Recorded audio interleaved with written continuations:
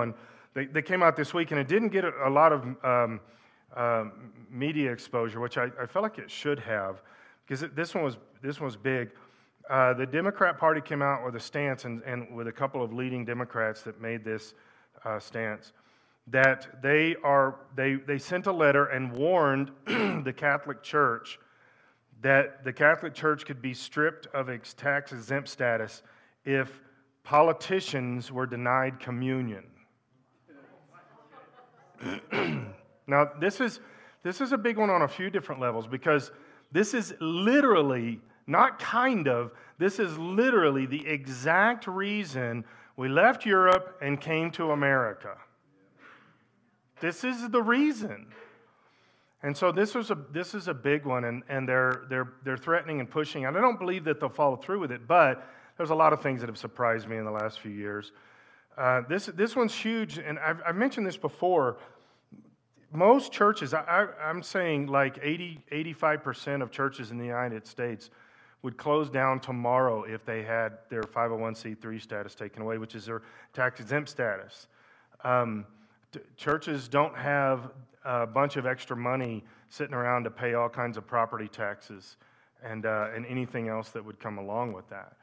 In fact, Lynn and I were talking about this over a couple different stances this week about church finances and things like that. And every church runs close to the wire. That's just the way it is. It doesn't matter if it's a small church, a big church. I took two churches from 25 people to hundreds in growth, and we were always tight. We were never not tight. It's just the way that it is. Mega churches are tight. But here's something that is kind of interesting to me, and this is the conversation Lynn and I were having, was some churches that compromise, when they compromise, they're doing it for people and money. That's the reason, attendance and money. And money is actually more important to a lot of these churches than even the attendance. I'm not saying people, I'm saying the number, attendance number. It's not the people themselves. But here's the crazy thing about that, is this is a spiritual thing. It's a spiritual endeavor, and we're doing spiritual things. And we have a concept in church of tithing and giving, because you're doing that on a spiritual level. The tithing is a spiritual thing first. It's relational. And actually supporting the church and all that kind of stuff is actually what happens from it. But you personally, on a personal level, tithing is a commitment and a covenant with God. It's a relationship thing. It's not money into the coffers, I guess you could say. And that's the weird thing is we know this on a spiritual level, a theological level, but we don't practice on a practical level. So then, therefore, we compromise and we do things differently so that people will come to church and give money. So we don't want to offend people. We change what we're preaching. We do all this other kind of stuff. Although, on the other side, we're saying this is a spiritual endeavor, which is kind of crazy, because if it's truly a spiritual endeavor, we believe that God's the one that's in charge of the finances, right? He's in charge. I don't worry about finances. I used to the first handful of years I was in ministry. I worried about finances, and I don't. I know sometimes that stresses people, but I don't worry about the finances, because God will take care of us. As long as we are doing what we're supposed to be doing, we're not, you can't be misusing or abusing finance and stuff, but be obedient to God, do what you're supposed to do, stand for what you're supposed to stand for, and preach the gospel, and God will take care of you financially. And it's interesting that churches will compromise the reality of God and the truth so that they can have finances. But God's the one who supplies the finances. You're stepping outside of His covering so that you can take care of it. Which would you rather do? You be in charge of the finances or God be in charge? Right? You see what I'm saying? So these churches actually hurt themselves and they don't even realize it. I believe that the reason that they cripple often themselves financially is because they're not just doing what God has said. Just do what God says, and He'll take care of you financially too. This is a major place that we are at with this. And it depends on the more that the state, I'm saying the state is in federal government, the more that the government pushes back against tax-exempt status in churches and stuff like this, what's it going to take? Where is the compromise going to be in those kind of things? Another thing that I saw this week, and I thought I'd just say this morning, just as a pure irony thing, I just thought it was so funny and ironic. With its power grid under pressure, California asks residents to avoid charging electric vehicles.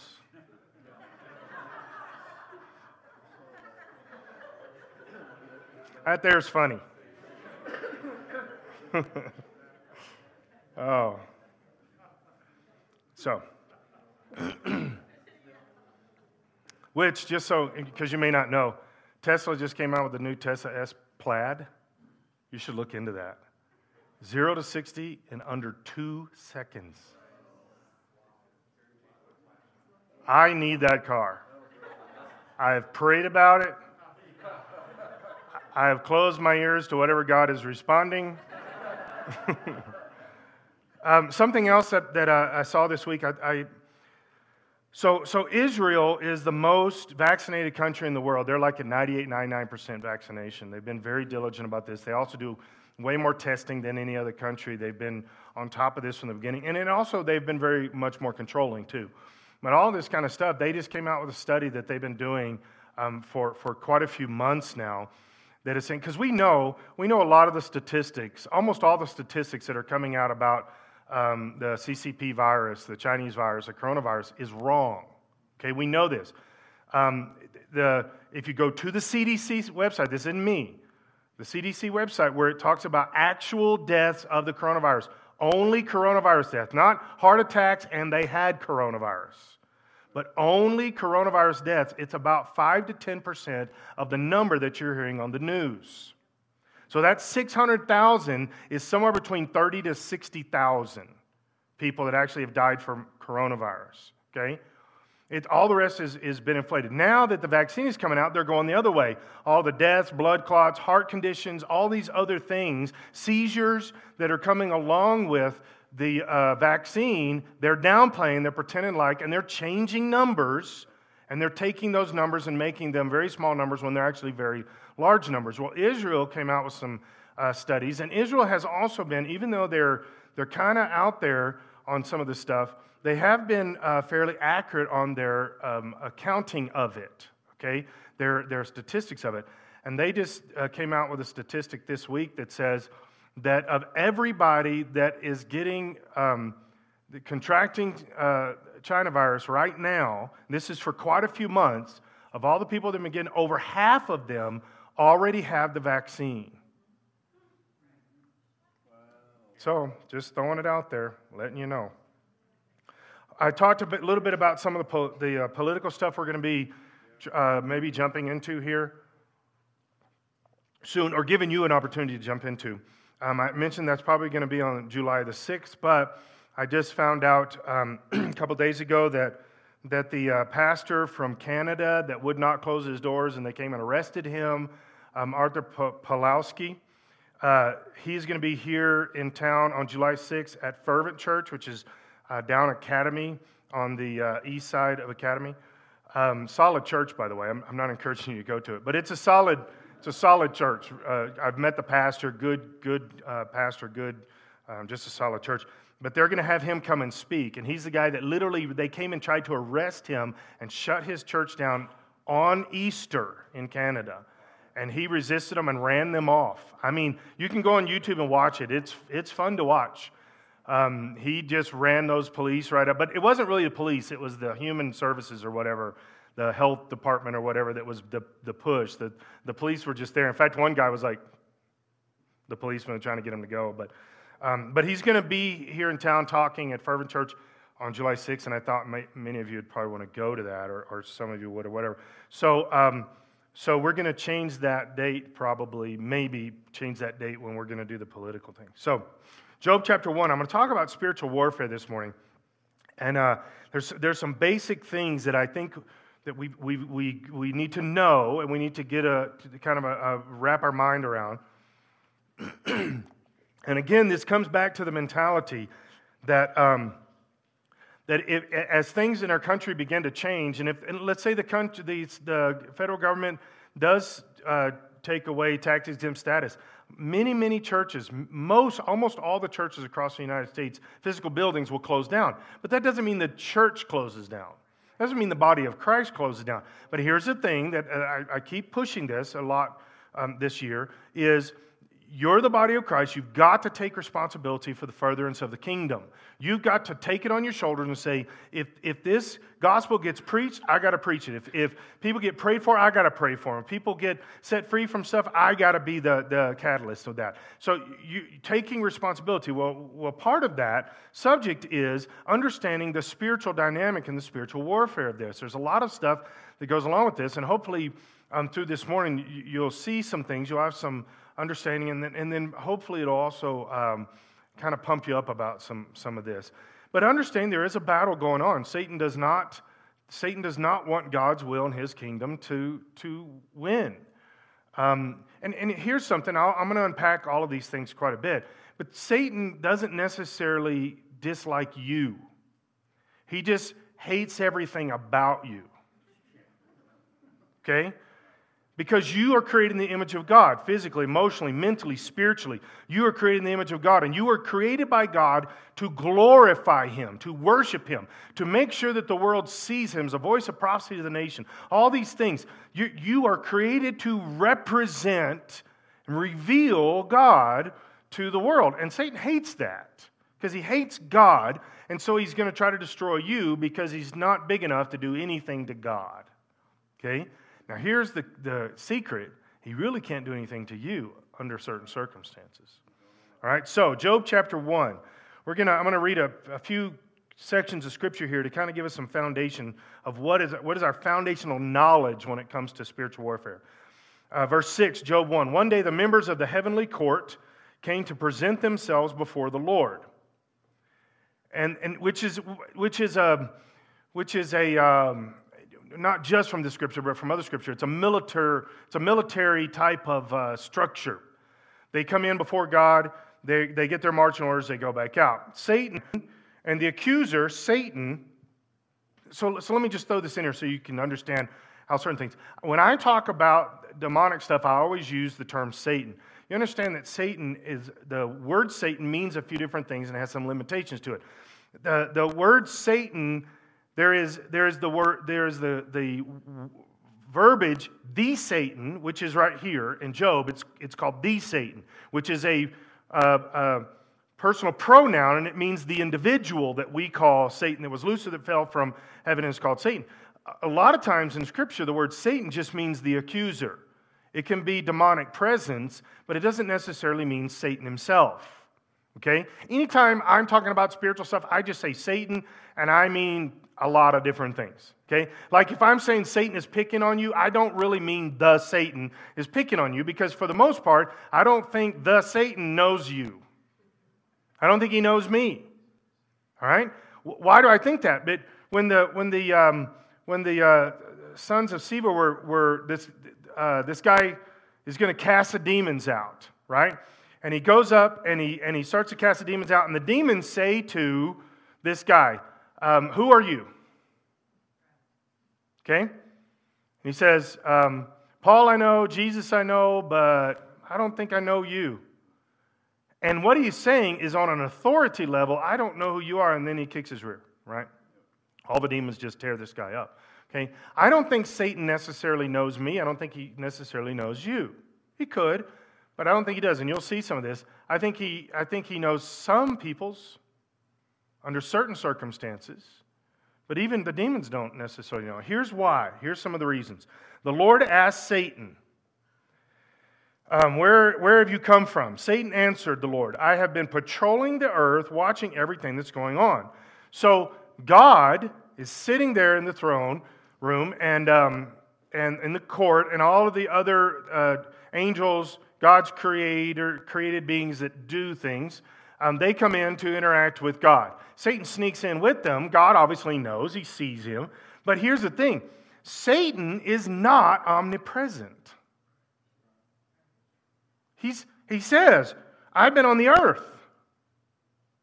You know that moment when sometimes we think it happens much later in Scripture, later in time, because it happens much later in Scripture. We see in Revelation, I think it's 12 is the bigger place that we see it, where it says a third of the angels are cast down. Satan is cast down with them. Well, that has actually happened before the fall in the garden. Now, it may not have already happened by the time of creation. We don't know. It could be debatable. But by the time of the fall of Eve eating the fruit, Adam eating the fruit, it already had to have happened because Satan's on the earth. So it already had to have happened by that time, okay? So that's kind of early in our story.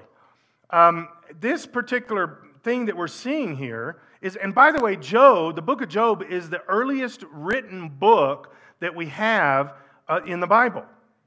Now, it's not the earliest part of the story.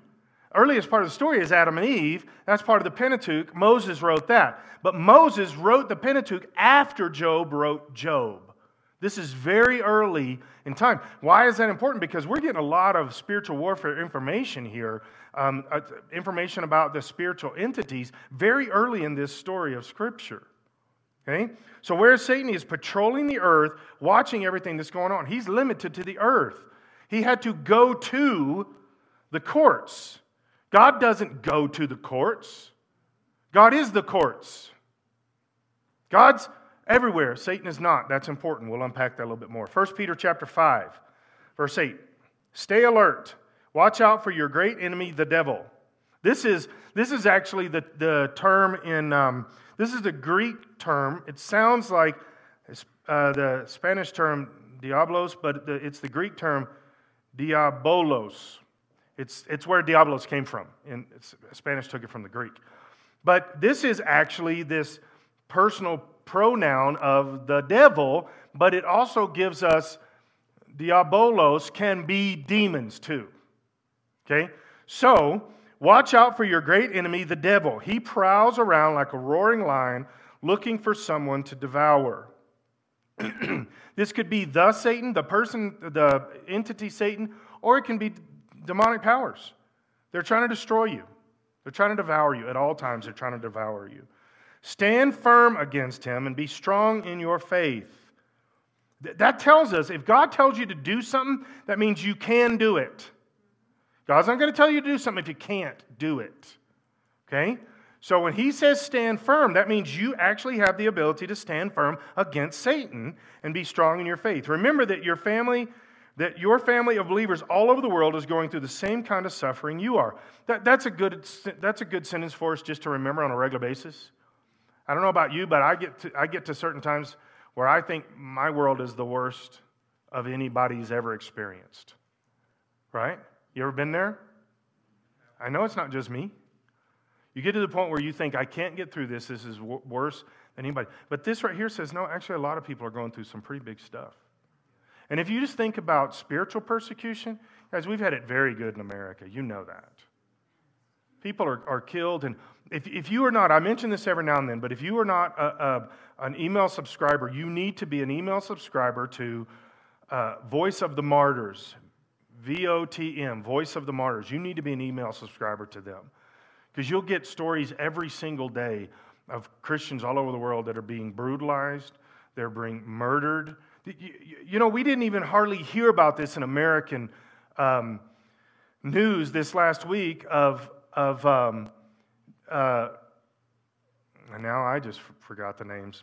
In Africa, 30-something people were massacred just this week, just because they didn't go along with the Muslim mentality. Hacked them to death with machetes.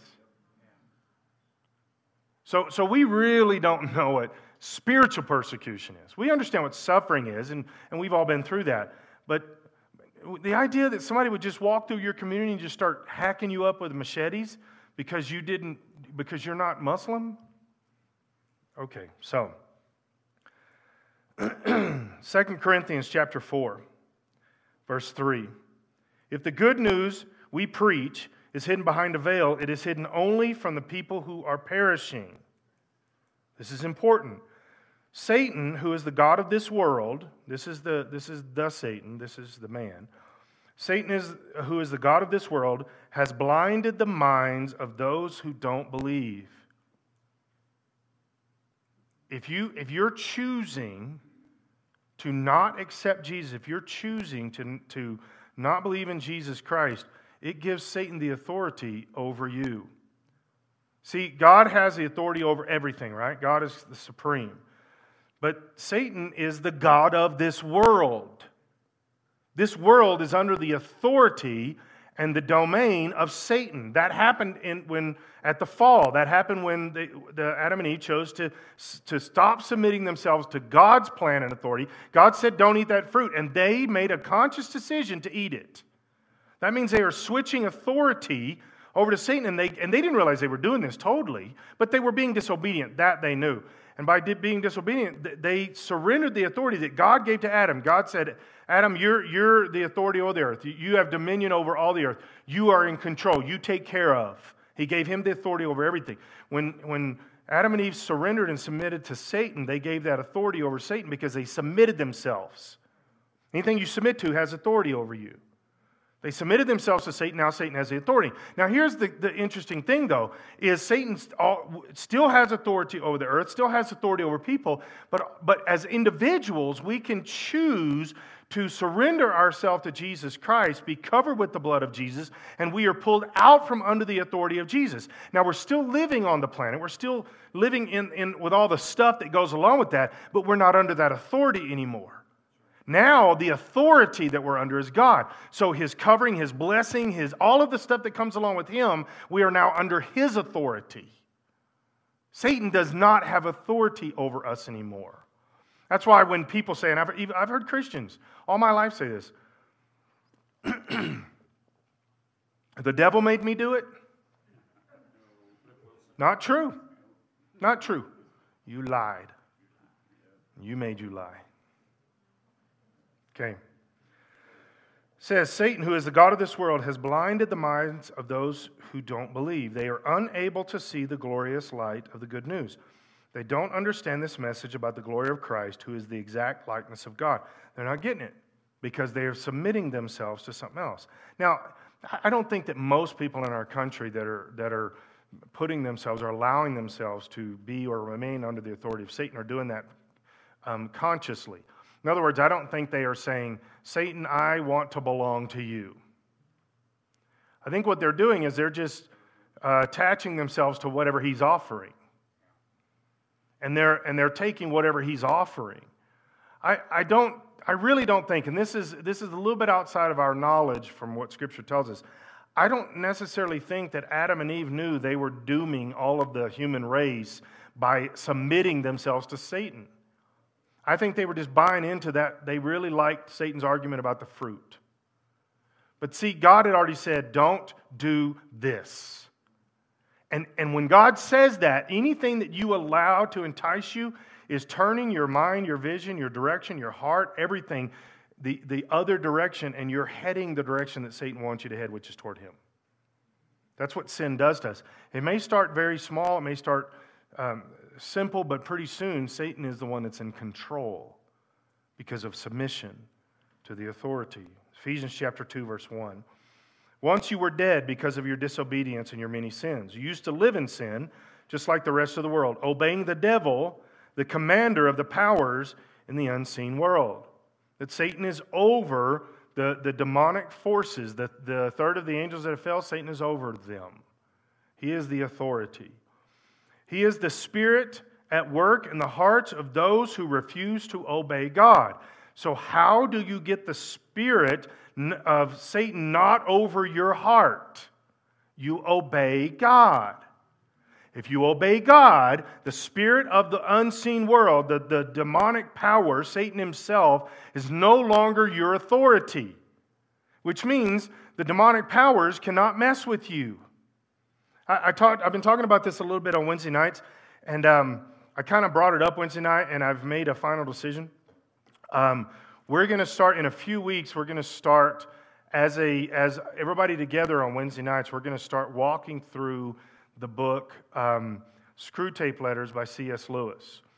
If you've never read that, please get it and read it. Even if you do not come to Wednesdays and have no desire to ever serve God on Wednesday nights, still get the book. Please get the book and read the book. It is the best spiritual warfare book ever written, I believe, okay?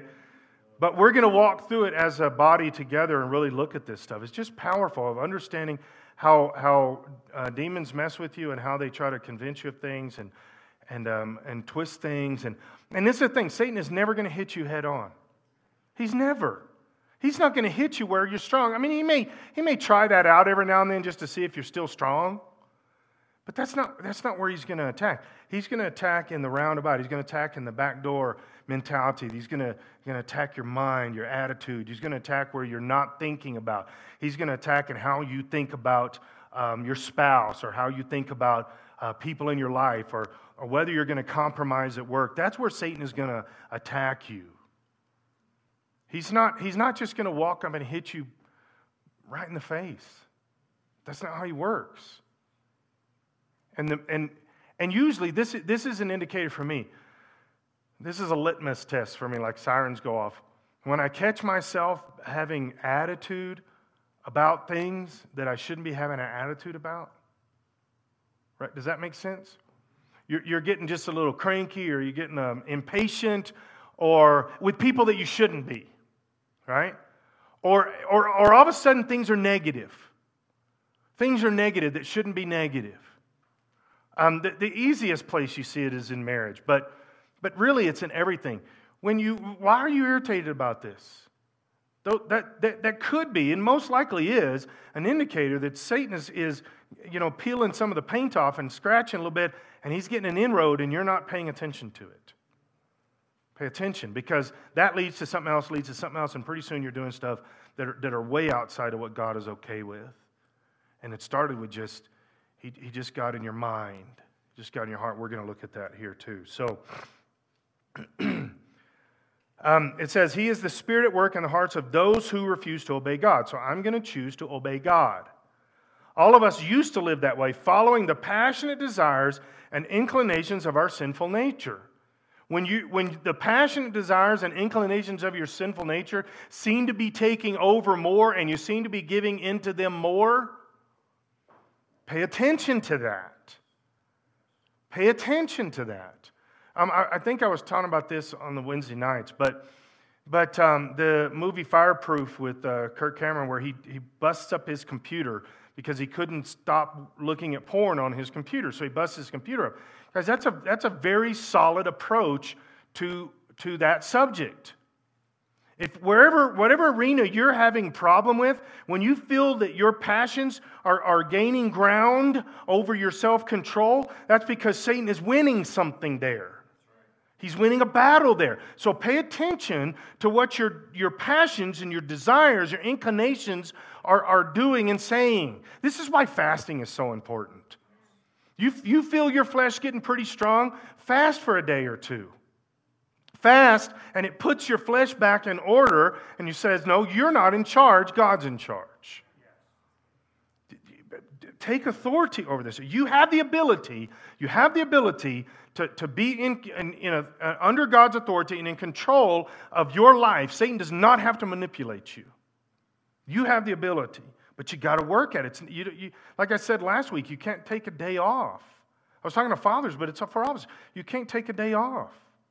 You got to be pleading the blood of Jesus over you and your family. That's purifying. I talked about it. You're not doing a physical sacrifice. You're pleading the blood of Jesus. You're praying the blood of Jesus over you, your mind, your heart, your family, your children, your grandchildren, whatever. You're purifying. Why? Because you can't take days off. All of us used to live that way, following the passionate desires and inclinations of our sinful nature. But by our very nature, we were subject to God's anger like everyone else. Now, I'm going to give you 4 things from these scriptures that I just read. I'm going to give you 4 things that I think will explain all that and help us with some things. When it comes to the battle, the spiritual warfare, everything that's going on, number 1, God is absolute authority. That doesn't change no matter what. God is absolute authority. God is in control over everything. Even talking about Satan has authority over this planet. Okay, yeah, he does, but God's still in control of that. God's in authority over everything. God's in authority over Satan, over the planet, over everything. But God is also allowing people to make a decision on this planet right now. He's allowing them to make a decision. Do I choose to chase after the groom to be Jesus, or do I let Satan entice me with whatever else is out there? I'll tell you one of the coolest stories that actually I think is one of the most biblically solid spiritual warfare stories that has ever been written, but we don't think about it like that. is Pinocchio. You should read Pinocchio again. Read it from the eyes of the mentality that Jiminy Cricket is the Holy Spirit. Just read it from, that's all I got to say. Just read it from that point of view and pay attention. I believe that when it was written for that purpose. I believe it was a spiritual warfare book couched in a fictional story. Guys, Satan is always going to be messing with us, but here's the thing. We have the ability, the privilege, the opportunity to submit ourselves to God, the final authority, and we can be under His authority, which means He's in control. Okay, the first thing is God is the absolute authority. That never changes. God, go to the end of Revelation, you'll see how it all ends up. God's in control. If He wasn't in control, that couldn't happen. Okay, the second thing is that Satan is limited to time and space. He's not omni-anything. He's not omnipresent. He's limited to time and space. He can't be everywhere at the same time. Okay, we see that all through Scripture. Why are these things important? Because I think we give Satan too much ability, power, and control. Mentally, I'm saying. Okay? At the same time, I think we better respect the reality of Satan and sin and temptation. Don't ever just take him for granted. He's not that big of a... No, Satan is real. He has power. And he's been doing this for 6,000 years. And this is why he can convince you that he can read your mind. Because he's not omniscient either. But he can convince you he can read your mind because he's been studying human beings by the billions for thousands of years. So he's pretty good at what he does. And he is powerful. He can do a lot of things. Okay? When Pharaoh, Moses threw down his staff, it turned to a snake. Well, Pharaoh's demonic-powered people all threw down their staffs, and they all turned to snakes. But then what happened? Moses' snake ate all of the other snakes. I wish I could have been there. Every time he went to a new one, be like, yeah, that's right, Pharaoh. Where's your snake? Because I don't know how many there were. 5, 10, 30, 50? How big was this snake? But Moses' snake ate all the others. See, Satan has power. God's the ultimate. So Satan is not all-powerful. He's not. He's not all-knowing, omniscient. He's not. He cannot read your mind. I thought for years that Satan could read my mind. Scared me to death. I thought Satan was making me do certain things. But I knew he wasn't. I was just giving in. And here's the thing is sometimes the thing that you're being guilty of, whatever that is, and however you look at that, that's not necessarily where you're giving in. You can be given in over here. But when you give Satan authority, he has authority. And he will mess with you. Respect him, but don't be scared of him. 1 John 4 says that greater is he that's in me than he that's in the world. We do not have to be afraid of Satan, but don't just take him for granted. He's not all-knowing, he's not all-powerful, and he is not all-present. Okay, he's not. He's limited, time and space. He's limited to rules. That's what Job shows us. He's limited to the rules. Who sets the rules? God. He's the ultimate authority. Satan cannot mess with you unless he is given permission to do so. And there's only two people that can give Satan permission to mess with you. You and God. That's it. Now, God does not want Satan to mess with you, but if you let him, if you go there, if you're not obedient to God and you're not doing what God says, you're setting yourself up. You're opening yourself up for Satan to manipulate you, mess with you, oppress you, potentially all the way to the point where you're not serving Jesus anymore, you're serving Satan. Okay? This is something that we have to know. The third thing, Satan is our enemy trying to devour us. Again, he hates God, he hates the image of God, and you look a lot like God. I believe physically the least. I believe the most way you look like God is spiritually, mentally, emotionally, and then physically in that order. Okay, and Satan can't stand that, so he wants to mess with you. All right. The fourth one, and this takes me into the rest of these scriptures here. The fourth one, I think, is important for us in how we practically live this out. Satan works from the inside out, not from the outside in. American Christian, well, really the whole planet, but Western society, we're very much outside in, and Satan is very much, and so is the Holy Spirit, by the way. Satan and the Holy Spirit are inside out. In other words, where's the first place that Satan messes with you? Your mind, not your body. Satan messes with your mind. I'm going to show you some scripture about that. But Satan messes with your mind. The next place he messes with is your heart. First thing is your mind. He gets you thinking a certain way. That begins to change the way you feel, believe, and act. Then that plays out physically. We think about the exact opposite because we're very limited to this as human beings. We focus on the tent we live in instead of the person inside the tent. Well, Satan, give me cancer. I'm going to have cancer, and then I'm going to die from cancer, and then Satan's won. It's not what Scripture says. Jesus himself said, be more concerned about who can send your soul to hell than anything that can be done to your physical body. You can get cancer and die as a Christian, and you win. You don't lose. Paul says to live is Christ, but then what? To die is gain. I don't want to die. I mean, I'm not worried about dying. I don't want to necessarily die today. I look forward to lunch pretty much every day. And I don't want to die before I eat lunch. Sometimes right after lunch, I'm like, Jesus, take me now. But I don't want to die today. But here's something, guys. This is as honest as I can say this. I'm not scared of dying. If I die today, I get to be in heaven. I used to think, well, I'm not worried about dying. I'm just going to miss all the people. I'm going to miss all the stuff, right? Like watching my granddaughter, my grandson grow up, and my other son eventually having grandchildren for us. And my daughter maybe someday finding a guy. I don't know. I miss all that stuff, right? But here's what I realized. Literally about 15 years ago, this clicked. You realize when I step into eternity, I'm going to actually be able to be closerly connected to that stuff than I am now. This is what I've been talking about this for the last couple of Wednesday nights, about Hebrews 12, where it talks about that I'm watching those that have gone on before me. I go on before them. I'm watching those that are still on this earth. I'm watching what they're doing with the life of faith. That's what Hebrews 12 says.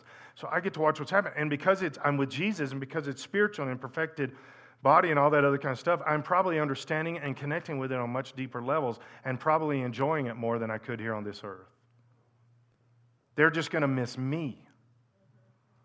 I'm going to leave a huge hole when I'm gone. Massive.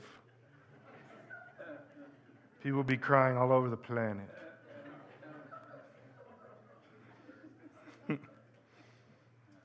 Here's the reality. Satan is working from the inside. Mind, heart, then body. And he does this on a spiritual level. Okay, this is again, I reference this every now and then. This is what Romans 6 and 7 are about. Okay, John 8, verse 44. For you are the children of your father, the devil.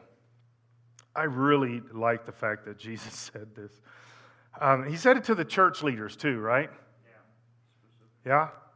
Because I've had people over the years, not a lot. Well, yes, a lot. But I've had people over the years critique because I say things too strongly sometimes.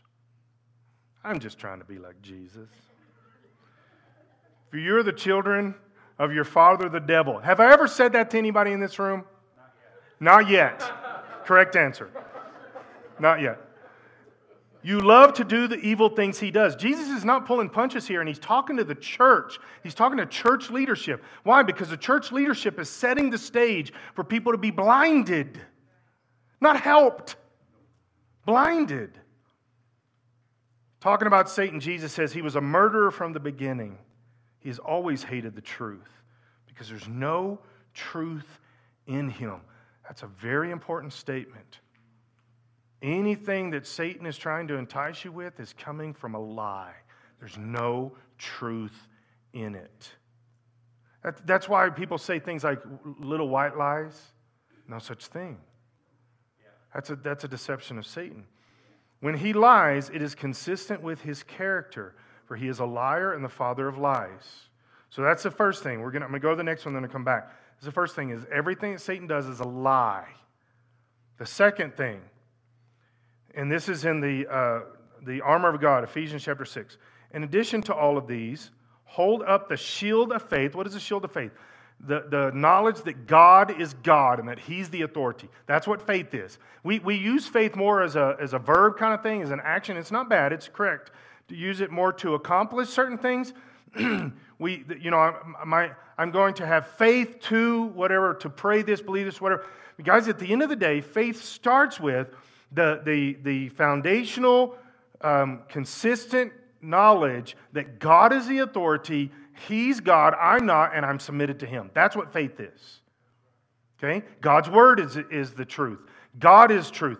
I'm not. When we can, that's why humbling yourself has to be part of this so much. Because to get to a point where you recognize that God is God, you've got to humble yourself before God. Okay? So as you humble yourself and you acknowledge that God is God over everything, that's faith. That's the shield of faith. And it says, hold up the shield of faith to stop the fiery arrows. These aren't like full-length longbow arrows. These are little, that's why King James calls them darts. They're like little mini arrows kind of things, okay? To stop the fiery arrows of the devil. So here's what we're learning from these two scriptures put together. Everything that Satan does is a lie. Everything he says, everything is a lie. And the second part of it is, and the biggest weapon he has is a small fiery dart. This took me years to really figure this. I mean, I knew it, but I couldn't get it inside my spirit for a long time. I literally thought that Satan had like nuclear bombs and big tanks and all kinds of stuff like that, because that's the havoc that he seemed to wreak upon me. Right? But then I realized, wait, everything he has is a little fiery dart, and all it is a lie. That's it. He doesn't have big weapons. He has lies. And he's going to mess with your mind. He's going to get in your mind and tell you a lie. That's all he's got. He doesn't have all this armament and all these things that he can do to us and make us do this. And he doesn't. He has little fiery darts that he shoots at your mind, and then he keeps shooting them until you start to believe something. And when you start to believe something, you will start to go that direction. The more you believe, the more you go that direction. Or the other way around, you stop believing something that God has said, and so you stop going that direction. In other words, if you know that God is the healer, you know Scripture says this, you've believed it, but then you pray for something, you don't get healed, and Satan shoots a fiery dart and it says, God doesn't heal today. God's not the healer. Oh, he says he is, but he doesn't really do it. Or at least, and this is the way it's worked on me, he heals other people, but not you. And he keeps shooting that dart and keeps shooting that dart. Pretty soon, you won't even pray for healing anymore, because he's changed your thinking. That's how he fights you. He has fiery darts. We do not have to be afraid of Satan. He is not effective any more than we allow him to be. He is limited completely to how much we allow. And you say, well, what about Job? God let this stuff happen. That's because God knew Job. That's the whole point of this. God knew Job, and he knew, Job, you're going to make this. You're going to stand strong. I believe in you. It got a little crumbly there through the story, but at the end, Job kept his eyes on Jesus. That's where we get to with this. So what do we do about it? Two things. The first thing is we focus on Jesus. Let me show you this. You may never process this. Hebrews chapter 2, verse 14. Because God's children are human beings made of flesh and blood, the Son, Jesus Christ, also became flesh and blood. Why? Why did he become flesh and blood? Because we are. What does that mean? In John chapter 1, it says, and like verse 14, it says that Jesus took on human flesh so he could reveal God's glory. So he could glorify God. So how is he going to do that? He says it right here. For only as a human being could he die. That's why he took on flesh and blood, because he had to die. He was perfect, sinless, so his death was going to mean something different than all the other physical human beings that were dying. His death was going to mean something different. And only by dying could he break the power of the devil, who had the power of death. Now, if we stop right there, you don't get the whole story. You can actually give Satan a little more credibility than he deserves. Jesus takes on human flesh so he could die, so he could destroy the stronghold of death. But here's the reality. So death starts at the garden, right? Death is still going to be part of the earth, still going to be here. But as I was saying earlier, the same concept as authority, what Jesus stops is the authority of this death, the power of this death. Until this earth has been burned up and started over with the new heavens and new earth, death is always going to be a part of this planet. So Jesus wasn't stopping death from happening. That's where we think about this. He says, for only as a human being could he die, and only by dying could he break the power of the devil, which is the power of death. Only in this way could he set free all who have lived their lives as slaves to the fear of dying. Not the dying, the fear of it.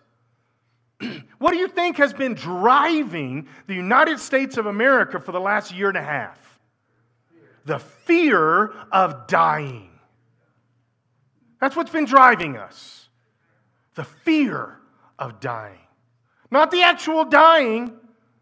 Guys, even with all of the messed up, twisted, lying, perverted statistics that the CDC and everybody else has come out with saying that 600,000 people have died, that is not true. Not of COVID. That is not true. Even with that statistic, we still have a 99% life rate in relationship to the virus. Okay, so here's my question. If we're living by the 98 to 99 percentile, according to the false numbers, why are we so scared? Many things in history has taken our lives much more than that. Right? Heart disease takes more people than that. Abortion takes more people than that. Cancer takes more people than that. Why are we so scared of this? Because it's spiritual. It's the fear of dying that Satan is playing us. Because Jesus died on the cross to take authority over this thing and break the stronghold. But guess what? We're not fearing God anymore. We're not obeying God. So Satan can manipulate our mind and our hearts and cause us to be wrapped up in fear all the time. And here's the scary part, is this is why much of the church has been caught up in this too. Because the church, and I'm saying specifically leadership of the church across the nation, they stopped fearing God, they stopped obeying God, and they're letting Satan manipulate them with fear. That's how simple it is. That sounds strong for me to say it. Guys, you can't look at Scripture and come up with any other reason. It would be different if this thing really was killing millions of people. But it's not. And we're scared to death. All over the world, we're scared to death. Because Satan is playing us. So what do? The first thing is we focus on Jesus. Get your eyes on Jesus. Jesus broke the strongholds of Satan. He broke the power of death. He breaks the lies that Satan gives us. But you've got to focus on Jesus or you'll miss it. The second thing is that we resist Satan. James chapter 4, verse 7. So humble yourselves. And that's the beginning of wisdom, by the way. But this is the beginning of how you resist Satan too. You humble yourself before God. If you continue to humble yourself to the sin and to Satan and everything else, Satan is not going to flee because you're not resisting him. The way you resist Satan is you humble yourself to God. God's the authority. He's the one that's in charge. He's the one tearing down all the stuff.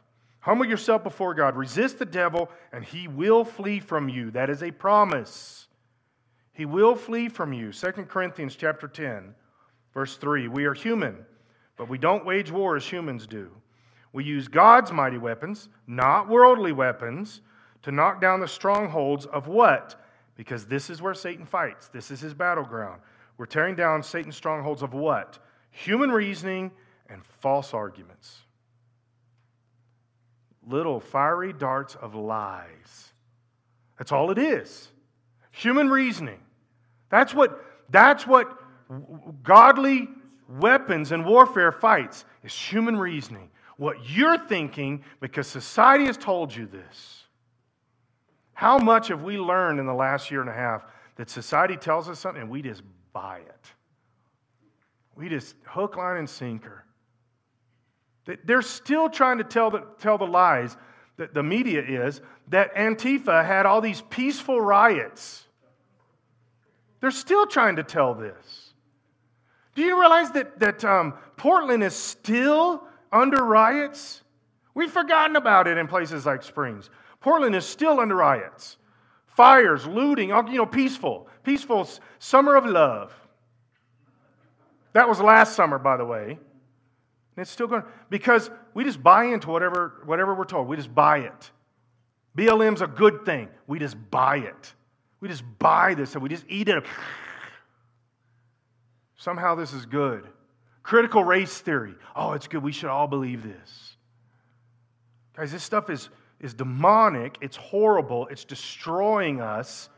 And we're just believing it. Because why? It's human reasoning and just false arguments. But he says here, we use God's weapons, which are what? Shield of faith. Put the shield of faith up. I trust God. I trust His Word, the sword of the Spirit. I trust His Word. I don't listen to all the other stuff. And it tears down the strongholds of human reasoning and destroys the false arguments. We destroy every proud obstacle that keeps people from knowing God. We capture the rebellious thoughts and teach them to obey Christ. So how do you do this? You get your thoughts in line with the Word and in line with God. Now here's the thing. To do that, you're going to have to push other things out of your thought process. You understand that? Okay? Going back to what I mentioned earlier, porn. You're not going to be, God's thought processes and porn are not going to coincide. You got to get rid of the stuff that is attacking that ability to bring that thought obedient to Christ. When you get a thought, is it from God or is it not from God? If it's not from God, cast it out. If it doesn't line up with Scripture, cast it out. If it's built upon fear, cast it out. Built upon doubt, cast it out. And you begin to say, okay, Lord, I'm going to think on, and this is Philippians chapter 4, verse 7. I'm going to think on these things. Right? You got to make a conscious choice. Think on these things. All right, stand with me if you would. So here's what I'd like us to do. I'd like us to pray. I'd like this one to be a little bit more proactive. You don't have to, obviously, do this, but I'd like you to the answer to my question, we're going to step out and come down front. We're going to let this kind of be a point of contact for our faith. Now, I know I grew up in church. I know these are difficult things, and you're going to sit and argue with yourself about this. Just skip that part and just come down front, okay? It'll make it quicker. We can get to the prayer part quicker. But here's the thing. If you feel like Satan's really kind of kicking you in the teeth right now, and you feel like he's winning, we want to stand with you and we want to pray with you because we want to tear down those strongholds. We want to tear down that stronghold. We want to help you do that. So if you're saying, man, I feel like I'm under the pressure right now. I feel like Satan is winning some battles. And I'm not sure where. You may not know where to address first. Holy Spirit knows. He'll show you. He'll show you where you got to go to. Okay? So if you say, that's me, I need somebody to pray with me. I need to really work on this. I just need that victory that I know that Jesus is in charge. I'd like you to step out and just come down front. Just line up along the front. We're going to have some people come and pray for you.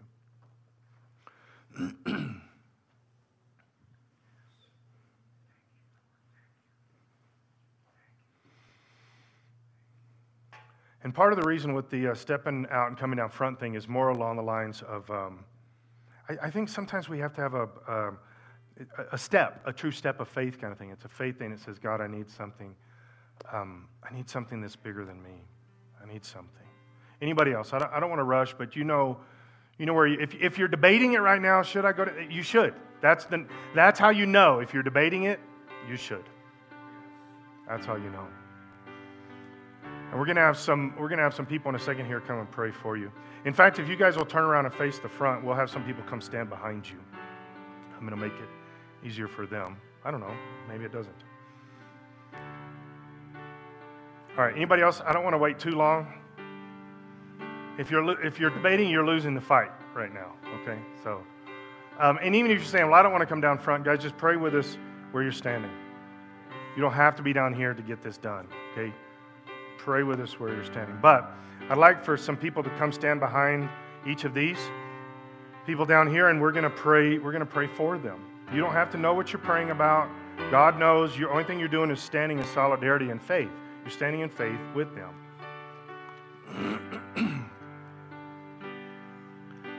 And let me give you some instructions of how we pray about this kind of stuff. We don't pray, well, God, maybe you can help or whatever.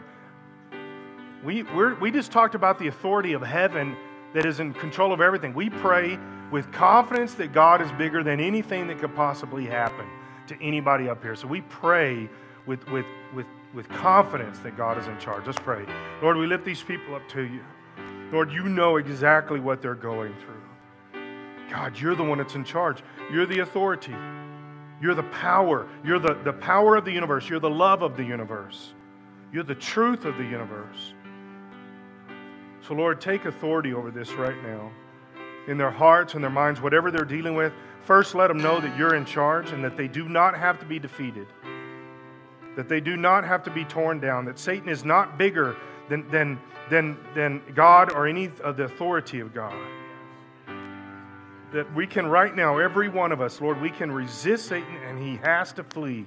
It's mandated by the authority of Jesus. So, Lord, we stand against the stuff. We stand against the lies, against the sin, against the junk that Satan tries to infiltrate our life with. Lord, you're the one that's in charge. We submit to you. We submit to you. Break down the strongholds. Satan, we declare in the authority, in the name of Jesus, we declare that you are defeated, that you have no authority over any of these people right now. You have no authority. Over any person in this building, you have no authority. We belong to God. We obey God. We are covered with the blood of Jesus. Lord, we ask you to give us your victory, Lord. In Jesus' name. God, you're the one that's in charge. You're the one that's in charge. Get it into our mind first. Lord, we're going to tear down human reasoning. We're going to tear down false arguments, the lies that Satan tells us. We're going to stand on your word, Lord God. Your word is the truth. Your word says you're the provider, the redeemer, the savior, the healer.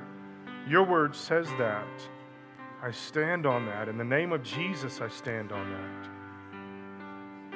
We thank you, Lord God. We thank you for being bigger.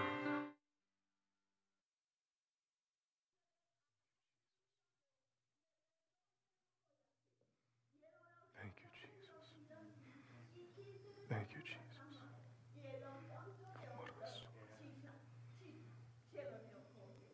Thank you, Jesus. For as high as the heavens are above the earth, that's my love for you. For as high That's as right. you can see and further to the stars, that's my love for you. Thank you, Jesus. The enemy cannot take my love for you away. I died for you. I live for you. I love you. Don't listen to the lies of the enemy, because you are mine eternally. Eternally, says the Lord. Thank you, Jesus. God, we just receive that. Lord, we embrace that and we receive it in Jesus' name. Lord, we know that your love for us is what has instigated all this. Jesus coming, your word, everything is pushed, fueled by your love. Lord, you provide for us and take care of us because of your love. You destroy the strongholds of Satan because you love us. Jesus, we thank you. We thank you. Lord, for every person up here, provide that direction that they need to go. Provide that answer. Provide that next step. How do they break free? How do they get control over something? Whatever it is, Lord, provide that next step in Jesus' name. Jesus' name. God, we thank you for speaking to us. We know you do this because you love us. Now break us free from the stuff, God, and help our faith be our shield. Help our faith be our strength.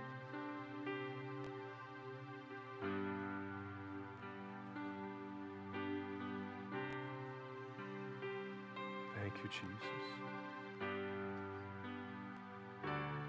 Thank you, Jesus. Lord, you said in Psalms 91 that you are a protector, that you are our sword and our shield, that your truth is our sword and our shield. And we stand on that in Jesus' name. We thank you. So Jesus, fill us with your Holy Spirit. Fill us with your power to go into tomorrow, this week. We want to be empowered by your Spirit. We thank you. In Jesus' name. Amen. Before noon tomorrow, God's going to give you the opportunity to tell somebody about Jesus. Do the best you can. Tell somebody about Jesus, and God will honor that in your life. It's a guarantee. It's a guarantee. So if you're coming to my house for the journey today, please let me know. Some of you have already emailed, that's fine. But let me know, and we'll have food for you. See you Wednesday night.